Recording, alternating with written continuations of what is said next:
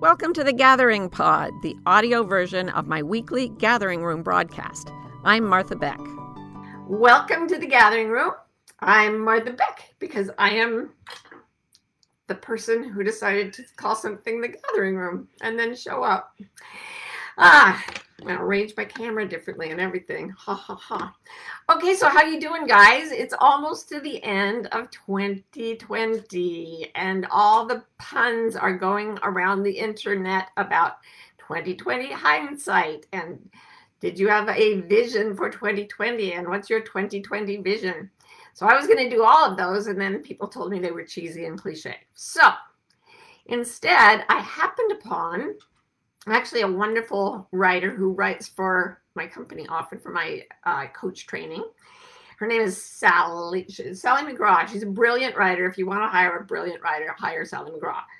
But she wrote a beautiful thing on Facebook about how it's getting harder and harder for her to feel okay about the world. That 2020 made it very hard for her to feel okay.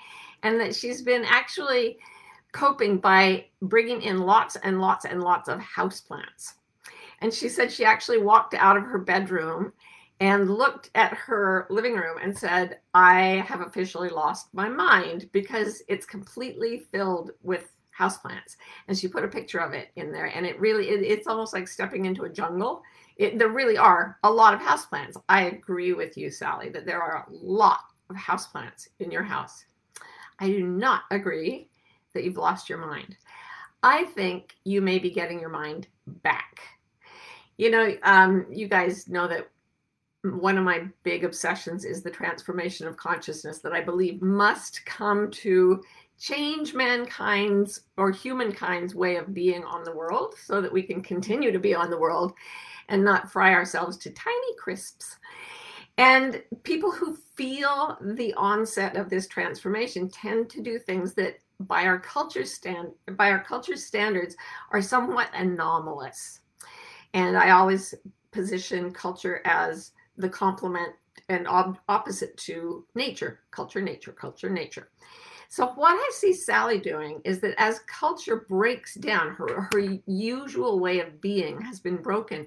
And it has for all of us for a long, long period of time. At first, there was just this sense that this is going to be a blip. And then we'll get back to normal. And then, oh, good, we flattened the curve in the summer. Oh, this is wonderful. And then it started to rise again. And as you know, the pandemic numbers right now look worse than ever, in the middle of which we had a huge political showdown of a type and intensity never seen in American history. And we had, people rising up to address systemic injustice all over the world in all kinds of cultures against all kinds of marginalized groups. So it was this big thing that was all happening while we were locked up at home. Culture broke down. And what I see Sally doing is something that if you follow my adventures, I like to go to a place in South Africa called Londolozi, where just one family of people took land that was a barren, desolate cattle farm. There weren't even cattle on it anymore. There were no animals. There were just thorn scrub. And they repaired the landscape, and they repaired the river systems. And then the animals came back. And that's where I like to go to take people on adventure retreats when it's not COVID times. To me, looking at Sally McGraw's living room, I felt that she was going back to nature and reforesting her world as much as those amazing people in South Africa have restored Eden in their neck of the woods. It's almost like where culture was breaking, nature was starting to rise. And Sally just is caring for these living things and thinking with her acculturated mind, I've lost it. This is crazy. Because the culture doesn't, in the terms of the culture, it does look unusual. But what's coming through as culture breaks is our true nature. When you're left in a room alone, as Pascal said, and the pandemic has left a lot of us alone in rooms, then you start to find out who you are, what you are. And he says the majority of all our misery comes from the fact that we are unable to sit quietly alone in a room. So I wanted to ask, as we get to the end of this whole amazing, weird year, what has been happening to you where the culture has broken? Where is your nature starting to show through? And are you thinking of it as, I've lost my mind and I have to stop this? Or can you see it as, I'm getting my sanity back from culture and I'm following my nature now? And it looks anomalous, but that's okay, because the culture's kind of in tatters right now all around us. So I was thinking about the way Joseph Campbell, the great anthropologist, spelled out his hero saga in his book called The Hero with a Thousand Faces. He looked at all these different legends from around the world, and he saw that they had common elements, and not just a few, 17 to be exact. And he said that there seems to be a kind of psychological drama that we enter when a time of great learning is approaching. And stories always begin with the hero just living a normal life, everything's fine, and then something changes. And the first phase is called the call to adventure. That's the first stage of every hero saga. And then comes stage 2, which is the hero refuses to go. So the gods or the fairies or fate or whatever says, it's time for you to have an adventure. And the adventure will be scary, and it will be long, and it will wear you out, and it will break you. And the hero says, no, thank you very much. I would like to stay where I am.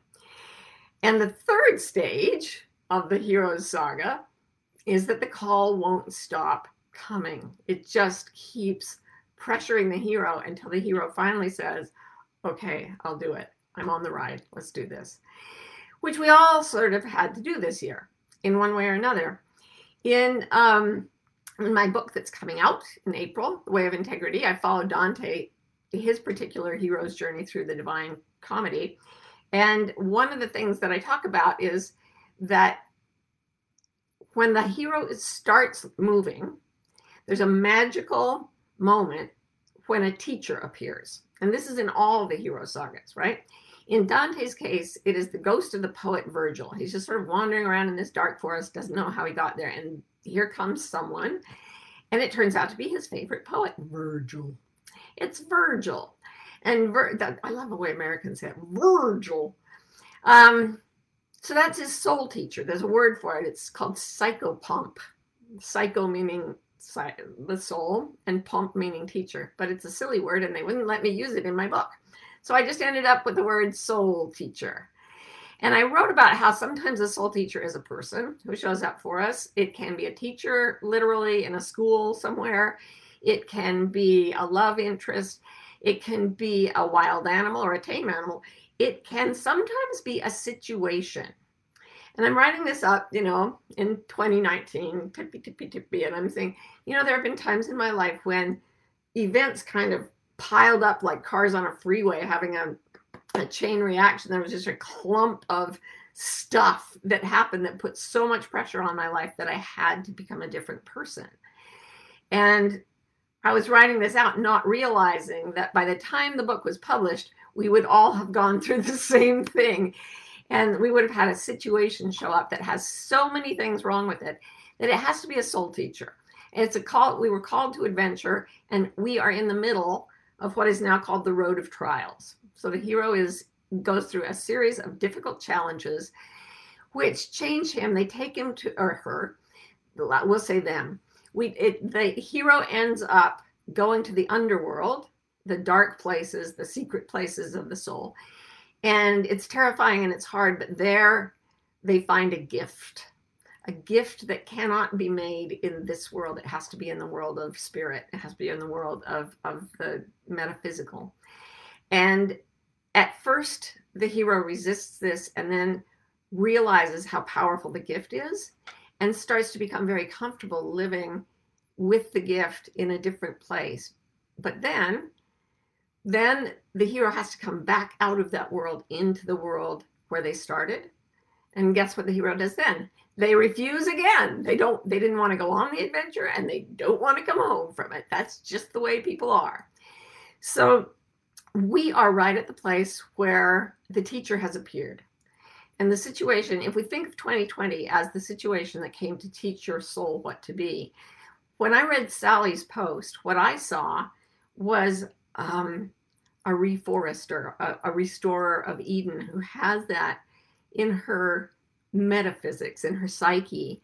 And she said, I don't know why I just keep buying these plants to fill the hole in my soul. And she goes through all of the things she misses and all the things that have been so hard.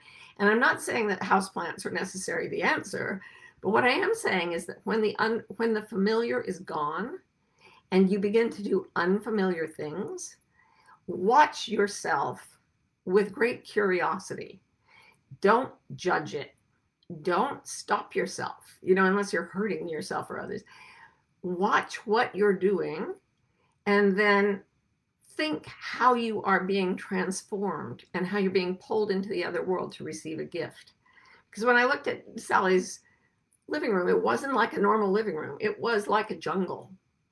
And I felt that if I went into that jungle, something inside me would change. There's tons of research that shows that just being around plants and breathing, they breathe out oxygen and they breathe in carbon dioxide. And when they breathe out, the oxygen is laced with pheromones that come only from plants. And if we're exposed to those pheromones for 3 hours, our natural cancer killing cells in the body double. Our blood pressure goes down. All our vital statistics actually get better when we're exposed to plants. Sally's been creating a new world around her that's very, very nourishing to her body. And when she says, I don't even know what this is, she's kind of saying she's not really recognizing even consciously how powerful this might be. So I was thinking, what did 2020 teach me? And then I'd like to talk about it with you. I've thought about it all day. And I thought about it while I got my hair cut. And here's what I thought. I have learned 2 things. I've mentioned them before here. Mindfulness and equanimity. From being cooped up with my loved ones, and I say that very lovingly, but they were cooped up with me. I mean, I'm much hard to be cooped up with. But I learned something about my ADD. I have severe ADD. Which you could look at either as a curse or a blessing. And I didn't know that when my attention gets distracted, which it often does, that I disappear energetically from the space I'm in. And nobody ever really told me this. I knew I was kind of ditzy and scatterbrained. I knew that. But I finally sat down with my loved ones and said, what am I like? And they said, more than other people who don't have it. Other people kind of look at their phone and you say, hey, and they look up and they're still there. But they told me, you leave the building. And I was like, I had no idea. And my whole, all the meditation and all that stuff I do is to remain mindful, to remain present. And until my loved ones were stuck with me so long that they basically had to tell me about it, I was unaware how different I was. So I've been trying to be more present, more mindful, and notice when I scatter off. And I still think it might be a blessing. And I still don't think it's a bad thing, but I'm really, really mindful of how it affects other people. The other thing is equanimity. And this is the big one. What I've learned, the election, the pandemic, the protests, the murders, everything that's gone on has taught me something. And that is, when we're scared, we're scary. And we feel legitimate in going into fight or flight, either running from people or fighting them with argument or whatever. And that terrifies them. And that puts them in a state of reacting. And when they do that, we feel justified in our fear. And so it goes up. And it becomes an echo chamber of fear that escalates very, very quickly. And what I really realized about 2 weeks ago, I thought, I was watching people on TV doing protests and they were really enraged at each other. And I was like, I would never behave like that. But I would if I were in that situation and I got scared. And I thought, well, everybody gets to act that way sometimes. I mean, if I were really put upon, if I were the victim of something. And I thought, no, if I look at the people that I admire and that I look up to, if they allowed themselves to go spiraling into fear, it would really unseat me. I need them to be very stable, equanimous, right? Equanimous.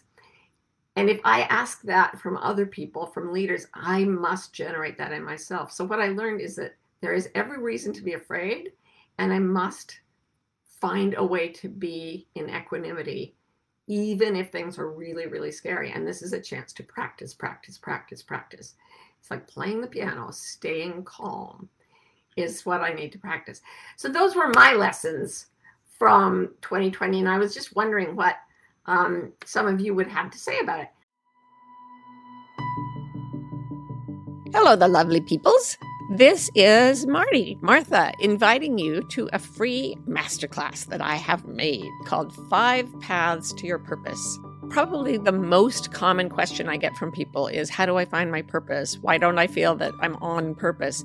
Well, it turns out there are certain things you have to do to find your purpose, and I broke them down into 5, and I made a little masterclass about it. So if you'd like to see it, just go to marthabeck.com/purpose, and you will be able to watch it without any charge at all. So Katie wrote, Martha coached me on her quarterly call 2 weeks ago about leaving my job that's been sucking out my soul to life coach full time. And guess what? I resigned. Oh my God, Katie, I'm so proud of you. Oh my goodness. From the outside, this might look like I've lost my mind, but my body, heart, spirit know this is the right thing. I have found my mind. Oh, that's just beautiful. You haven't lost your mind. You found your mind. And she said, I'm excited to apply for Master Coach training. Woo! Yes, this is going to be exciting, but that's another whole thing. But I'm really glad that you got that from 2020, that your job got so soul murdering that you actually decided to quit. Okay, Laren says, I stood up in the truth and had to sever ties with all family, got divorced, and I have lost pretty much everything linked to culture. That happened to me too about 30 years ago. It was amazing and horrifying and terrible, and I have cried oceans of tears about it. And if I hadn't done it, I would be in a terrible, terrible place right now. One of the things I wrote in my book is, if you commit to your integrity completely, which just means committing to your own wholeness. It's not like, ooh, God is up there making black marks when you sin. No, it's just about being like in structural integrity, being the same person in all aspects of yourself. If you do that, it will give you everything that could possibly make you happy. Everything you ever wished for, but it will cost you absolutely everything else. And I put that at the beginning of the book, and everyone who read it was like, whoa. I mean, not everyone, but my best friends were like, yes. But other people were like, ooh, no. And I said, but you don't understand. It means you're losing everything that won't make you happy. And they're like, too much. I can't lose all that stuff. But it's making you unhappy. Cannot lose it. Culture does that. I mean, we are designed to need culture, to need people to fit in with. We are social primates, right? And sometimes to serve our integrity, it means severing ties with a lot of people. And it looks weird. There is no Hallmark Christmas movie about someone severing all their ties with their dysfunctional family. But Jesus himself, whose birth Christians celebrate, said, if a man will not leave his mother and his father to follow me, he is not worthy of me, which I don't think he meant himself. I think he was speaking as the truth.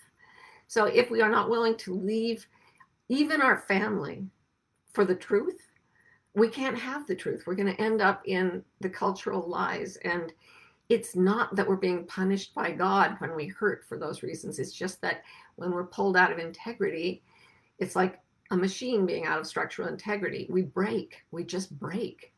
So it's worth, I'm so proud of you, Larence, I hope that's the right way to pronounce your name, for doing that. And I promise you it gets so much better, and there are wonderful things in store for you. Okay, so Donna says, 2020 has taught me I long to play. As a rather serious person who's always trying to fix herself and understand suffering, I found that when I play, whether on Zoom or with a dog, I feel free. I feel free to experiment, to fail, to take on a new persona, and to let go. That's something we can all learn. Like, how playful can we become when We've got a lot of time to spend. It's kind of like being a kid again in some ways when you can't go out to play because it's raining or there's a pandemic, and you're sort of forced into your inventiveness. I know I've been pulled back to drawing and coloring, and also having a baby around, just like sitting and grinning at each other. It's like one of the best things that's ever happened to me. And that just happened to fall in 2020. But yes, playing, I think, paradoxically, you'd think a hard time would teach us to be serious. That's what the culture says. But the way to cope is to play, play, play. So thank you, Donna. So Kat says, 2020 told me to remove those I put on pedestals and stand in my truth and let go. Wow, we're all pretty much hearing the same message, aren't we? It is. It's the breaking of the culture. Do you know, on the solstice, which is coming right up, I think it's tomorrow, I've been told, I don't know this, so don't tell me if I'm wrong, but not right here, that Taurus officially ends as the ruler of the solar system, and the age of Aquarius actually begins tomorrow. Like, it's this huge, huge shift if you follow astrology, which I do not. But it's like 2020 giving up the way the culture's been for so long and going into a new age is asking all of us to be iconoclasts, to knock everything off its pedestal and to put truth there instead. And that, I mean, here's the thing. When the chips are really down, like they have been, the fairy tales don't work. Like being told the pandemic will magically disappear. It's so interesting that that was the president's reaction early on in the pandemic. It will magically disappear. That's the opposite of the hero saga. That's the ordinary fairy tale where the fairy godmother comes and just makes it okay. A real hero saga means that we have to go to find the magic ourselves. We have to become the magic ourselves. And that is actually weirdly the opposite of magical thinking. It's magical thinking to say, this will, if I just close my eyes, it will all disappear. It's real magic to say, I am going to go and learn so much science that I can deal with invisible particles and engineer something that will create a vaccination that will make people well. That's so mind-blowing that for people who didn't know the scientific process, it would look like magic. It's real magic. I've seen a Peruvian shaman make medicine from plants that told him how to make the medicine, and the medicine worked. That's magic. And that's the magic that's happening all around us as people find out that truth and not magical thinking are necessary for really moving forward, for the real hero saga. It is a road of trials. It's not close your eyes and it goes away. It's figure out a vaccine, go. That's real magic. So Judy says, if the virus is my teacher, I think what I've learned through spending so much time alone is that I like myself. For some reason, my inner critic has quieted down a lot. That's wonderful. And I would hazard a guess that the reason the inner critic has quieted down, maybe for Judy, certainly for me, for people I know, is that the less we're out among people who are, for example, judging how we look and how we act. I mean, there's plenty of that. If you check the internet, there's a lot of judgment still happening out there. But the times when we're in our rooms alone, as Pascal said, the voices of the culture aren't as loud because we aren't as interactive as we typically are. And what happens then is we stop criticizing ourselves in order to fit in with other people. So we stop thinking about other people's thoughts about us. I was saying that a couple of weeks ago. We spend, even when we're thinking about what other people will think about what we're thinking. That's how social we are. But when we're by ourselves and we have solitude, it quiets down. And we can be like animals, just enough in ourselves. And I hope that's what's happening to you, Judy. I hope it's happening for all of us. So Kira says, 2020 taught me to enjoy the present moment. Amen. The turning point was when I didn't even make the long list for a literary award that I'd felt certain I would win. LOL. I spent 6 months visualizing the moment of hearing I'd made the short list, only to find out I didn't even place. Lesson: never again will I waste 6 months of my life so focused on a future goal that I miss the present. Well, that's so vulnerable of you and brave of you, Kira, to tell us that. And like when a lot of people would curl up and hide it if their dreams didn't come true, you're coming out and telling us and saying, here's what I learned from it. So that was a whole different drama that Kira went through on top of everything else that showed her to stay more present. And the irony is, Kira, when you actually do not care much anymore, you may start winning awards. I'm just saying, because that's another thing I've learned, that the visualizations I put out to try to manifest things, they work, but their timing is very different from what I'd expected. So a lot of things have happened to me this year when I stopped trying and I stopped manifesting things. It was like they all came in and kind of presented themselves. It's been a weirdly, amazingly good year for me. Oh, I feel really bad saying that. One thing I've also learned this year is how privileged I am and how deeply my life is different from the lives of people who are not born by pure happenstance into positions of privilege in the culture. I really did not get that as much as I get it now. I hope I keep getting it. But yeah, we're all learning to be more present. And when we put our dreams out and fail and realize, oh, that didn't work, the grasping didn't work, and then we relax, boom, often rewards start to manifest themselves. Yeah. Elizabeth says, 2020 is teaching me how much I love my people and how much I long for each of us to live in wholeness, integrity, curiosity, and trust individually and together. Oh, that's so beautiful, Elizabeth. That really is it, right? That, when I started doing my coach teaching calls and my information calls, there may be one coming up, we started doing them on Zoom instead of just the phone.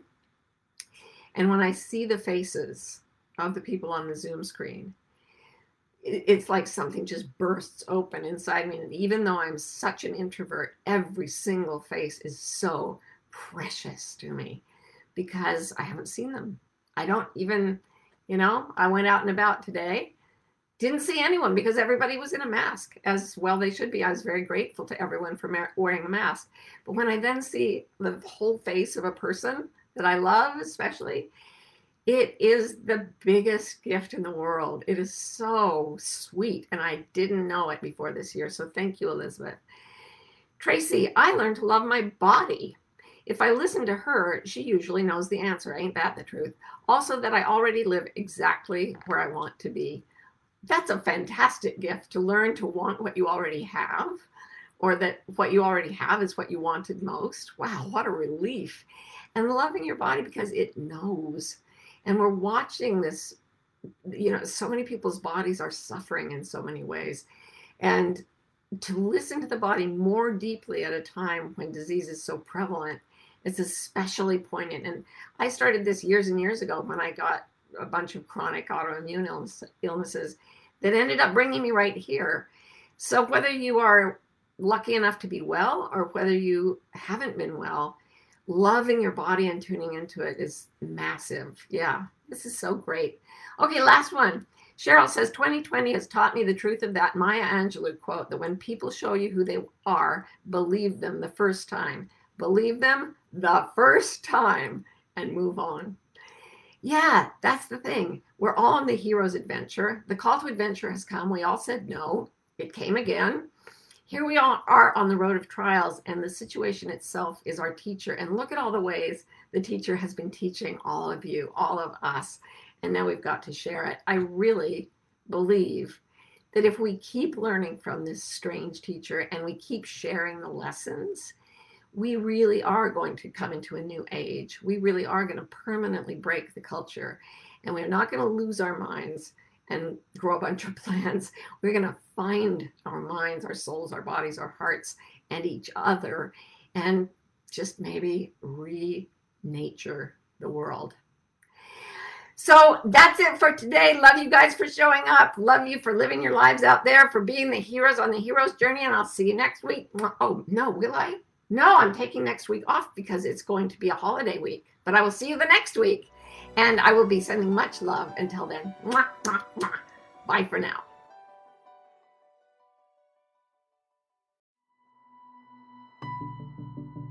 It's a bewildering moment to be alive. That's why Martha Beck, Me. and Rowan Mangan, me, created Bewildered, the wildly successful podcast for people trying to figure it out.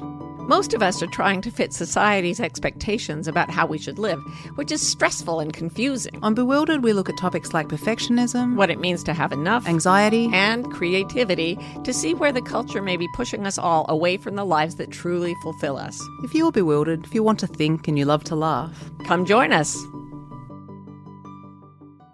For almost 30 years, I've been teaching people to do something that I call reading your internal compasses. I believe we are all born with direction-finding mechanisms that are inherent in us and will help us find our best destiny. A few years ago, though, I realized that a lot of people were getting very, very anxious. And this is true. Anxiety is going nuts all over the planet.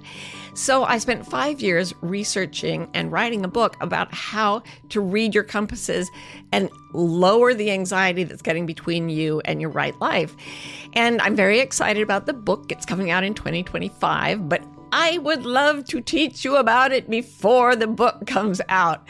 So this summer, I'm doing a course called The Wayfinder's Compass, Moving Beyond Anxiety. And you can check it out by going to marthabeck.com/compass, and we will have a fabulous time putting you on course for your North Star.